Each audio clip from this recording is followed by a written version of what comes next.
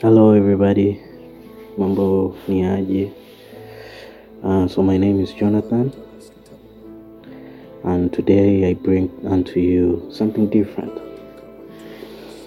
Today I bring to you good news. Today I bring to you the Word of God.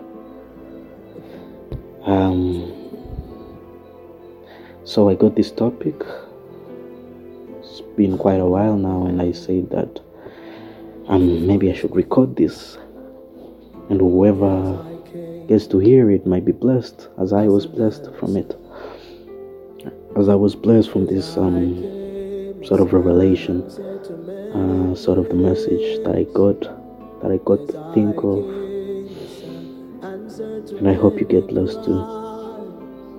So kichwa cha somo kinasema God's greatest gift. God's greatest gift, zawadi kubwa ya Mungu. So we'll be reading a few scriptures. If you have your Bible, you can read with me. If you don't have it, it's cool. You will see the scriptures displayed on the screen as I read them. So the first scripture we're going to read today is the most used scripture, most known scripture. We all know of this. If you don't know of it, itakuwa umesikia somewhere. That is the scripture we're going to read, and that is John chapter 3 verse 16 to verse 18. Kwa wale wanaotumia Biblia ya Kiswahili ni Yohana mlango wa 3 mstari wa 16 mpaka wa 18. Neno la Mungu linasema, For God so loved the world that he gave his only son, that whoever believes in him should not perish, but have eternal life. So you come and notice this word. For God so loved the world that he gave his only son, that whoever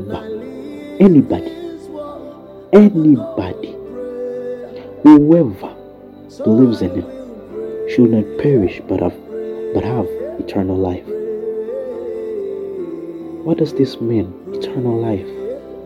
Does it mean those who do not believe in the Son will not have eternal life? Yes. Then what will they have? They will have eternal death. They will have the opposite of eternal life. They will have eternal death. Verse 17 inaendelea inasema, For God did not send his son into the world to condemn the world. Pamoja na kwamba the fact that wale ambao hawatakubali zawadi ya Mungu wataangamia, lakini still Jesus Christ said that he did not come into the world to condemn it. Hakuja kuhukumu dunia. He came so that he could save it. Verse 17 reads kwamba, For God did not send his son into the world to condemn the world, but in order that the world might be saved through him. Saved from what? Tornadoes? Saved from disasters? Saved from what? What is this that these so-called Christians are crying out about? What is this saving that they so much claim that Jesus Christ came to do? What did he come to save us from? Ni ngumu sana kuelewa kitu ambacho Jesus saved us from if you do not understand the value of what Jesus did on the cross. What Jesus came to save the world from was not tornadoes, was not economic depressions. It was not even sickness or diseases. Pamoja na kwamba God can heal, God can deliver, God can break bondages, God can break curses, but he did not come for all of those things. He came to save us from one thing and one thing only, from the bondage of sin. From the bondage of sin. Why the bondage of sin?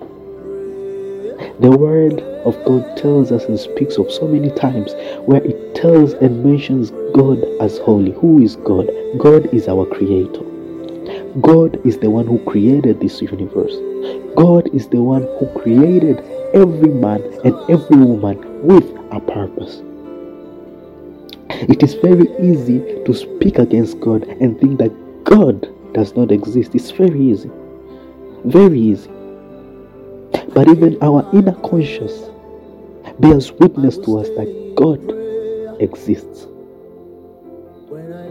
Even the truth of everything that is bears witness that God exists. You don't need to go so far. You only need to get out of your house, look up in the sky, see the way that Jesus, see the way that God painted the sky. You would understand that there must be something greater than me. There must be something more powerful than me. This is not a coincidence. You gotta think that way. I think it's wiser to think that there might be something bigger than us than to think that we came from all these concepts that we are trying to make up. No. We came not out of nothingness. We came from a God. We came from a God, and we carry the same attributes and the same divine nature of God. Have you ever felt that inner conscience, that inner voice that tells you, that speaks to you, that condemns you when you do sin? When you do something wrong, what tells you? Why are you having that inner conscience that this thing might be wrong? That is God's divine nature speaking in you. The word says that we are made in the image and the likeness of God. Ukisoma kitabu cha Mwanzo in Genesis, God said, let us make man in our own image and our likeness. We are made in the divine nature of God. Apostle Paul wrote in his epistles that we share and we partake of the divine nature of God. He says that children, do not be deceived. We are born of God. We are born of God's seed. What happens when you get saved? What happens when you are removed from the bondage of sin? You are made a child of God. But that is not what I came to preach to you today. That is not what I came to speak to you today. That is not what I came to share with you today. What I want you to see today is this: God's greatest gift. Zawadi ya Mungu kwa ulimwengu. Zawadi ya Mungu kwako. Zawadi ya Mungu ni nini? Unajua, oftentimes we come, since we know and we understand that tumekuwa hivi, tumekuwa katika makanisa, tumekuwa katika misikiti, we understand and know ya kwamba God is a provider. Pamoja na kwamba we live our lives pretending that God doesn't exist, lakini tukiwa katika trouble, tukiwa katika shida, all of us, and I mean all of us, cry out to God. Tunasema, Mungu nisaidie, Mungu niokoe, Mungu fanya hiki na hiki.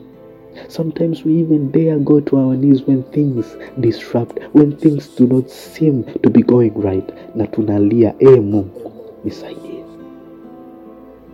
But at these times, we forget something that is much more greater than anything that we could get from God.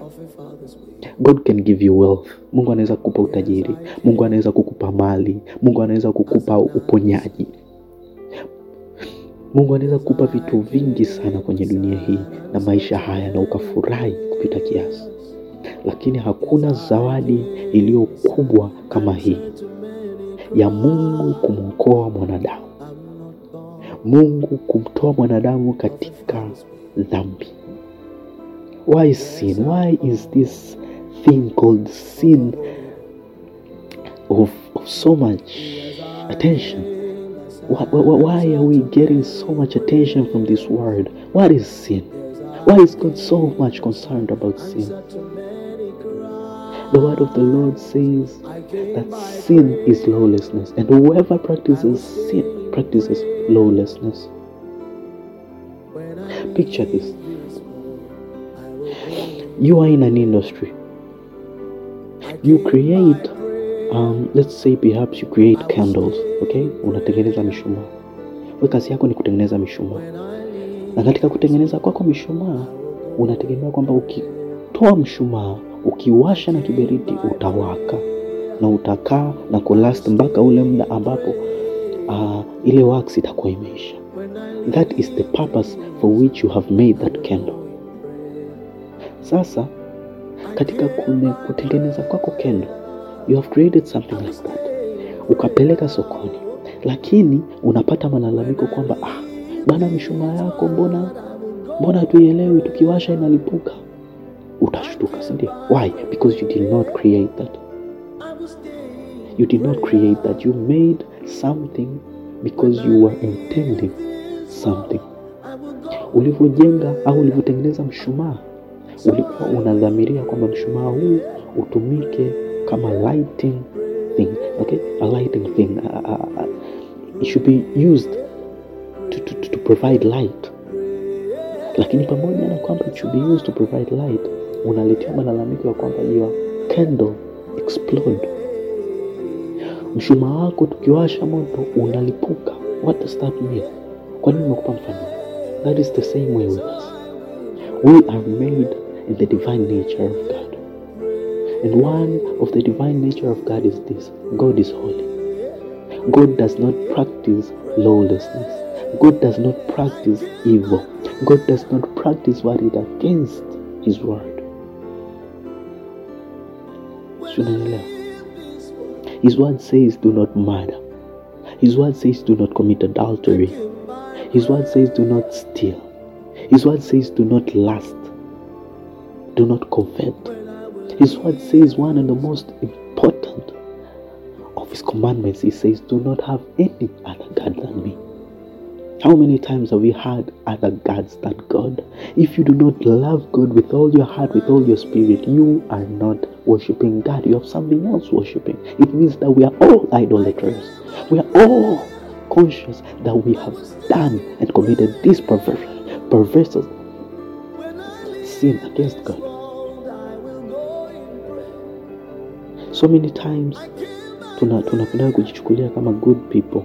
And I am not saying this to condemn ourselves, but I am saying this kuonyesha kwamba we are all sinners. We all have a disease, and that treacherous disease is called sin, dhambi. And God came specifically into the world in order to remove us from that sin, from that pain, from that pain point. A lot of our problems in society today are caused by bondage of sin. Why? Because there is something called the kingdom of darkness. The kingdom of darkness is a kingdom that practices lawlessness. All it does is practice everything that is opposite to God, anything that is opposite to goodness, anything that is opposite to the light. And these things are not things of the movies. These are things that are real. These are things that are true. Muulize mtu yote ambaye kupata encounters with the kingdom of darkness, and they will tell you the suffering and the oppression that is caused by them.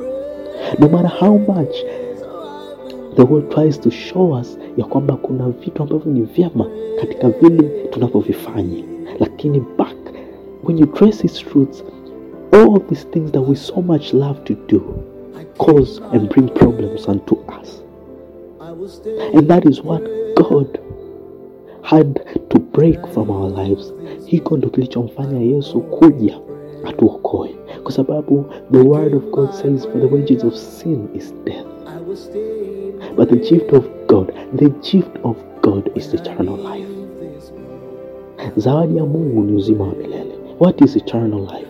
Eternal life means a life that pre-exceeds the life that we live here on earth.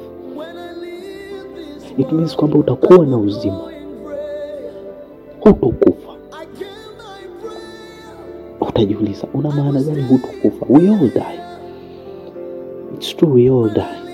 Lakini there is a life after this. Because we are not merely bodies. Our bodies will decay, our bodies will rotten, our bodies will diminish. Lakini we have spirits, and that is why we are made in the divine nature of God. We are spirit beings. And one day when our body is decayed, one day when our body fails to work anymore, our spirits will have to come out of the body. Where will your spirit go? Will it earn eternal life? Or will it burn in the lake of fire? Where will your spirit go? Have you ever thought of this? Where will your spirit go? Where will you go after this? Friend, I want you to think with me. I want you to meditate on this subject. Ya kwamba Yesu alikuja kutupa something that is much greater than praying for healing. Something that is much greater than casting away demons. Something that is much greater than healing cancer. He can do all these things. Something that is much greater. He brought redemption of sin. He bought us for God. Our God is holy and He cannot work where there is dirt and evil. God hates evil, but He loves us. He loves you. He does not condemn you because He loves you. What He does not love is your sin. He tells you to come as you are, but He tells you that so that He can lift your sin. He can lift that burden of sin from you. He's not expecting you to keep on living in that sin. He wants you to come out of it. He wants you to come out of that lust. He wants you to come out of the condemnation. He wants you to come out of that jealousy. He wants you to come out of that adultery. He wants you to come out of that lusting. He wants you to come out of that behavior of stealing. God wants you to be renewed. Neno la Mungu linasema ya kwamba ya kale yamepita, tazama yamekuwa mapya. You know what this means? It means when you accept Jesus Christ as your Lord and Savior, you are made a new creation. He says that He will replace the heart of stone with a heart of flesh. The heart of stone is a heart that does not accept God. It does not accept good. Ukisikia goodness, ukisikia good, ukisikia what is good, you are always against it. That is a heart of stone. It does not accept God. It only knows how to rebel against God. But when you rebel against God, trust me, my friend, you are cooperating with Satan. And you do not want to do that. Satan is a deceiver. Satan is a liar. He came so that he can lie to the world. Jesus Christ, when Jesus Christ came, alimtangaza shetani kama mwizi, mwongo na mnyang'anyi. That is what the devil is. He is a thief. He is a killer. He kills, he steals, and he destroys. So be careful. Be careful. Be careful. Be careful with what you choose to decide. Be careful with what you choose to believe. Be careful with what and how you choose to live. Jesus Christ is coming soon. But today is offering you a gift that is greater than any other gift that you would ever need. That is greater than any other gift that you would ever think of. He's offering you eternal life. He's offering you a life of peace. He's offering you a life free of the bondage of sin. He's offering you a life that is free of the bondage of condemnation. Jesus Christ is not offering you a life of purpose. No. He's not offering you a life where you will go and preach. No. Those are extras. Lakini one of the biggest things that Jesus Christ is offering you today is redemption of sin. Redemption of mankind from the bondage of sin. You have that addiction. You have that pain. You have that depression that is so much destroying you. Jesus Christ is telling you, come. Come as you are. And He will lift that burden. Neno la Mungu linasema kwamba Njooni nyote mnaoelemewa na kuzidiwa na mizigo, nami nitawapumzisha. Come on, who are heavy laden, and I will give you rest.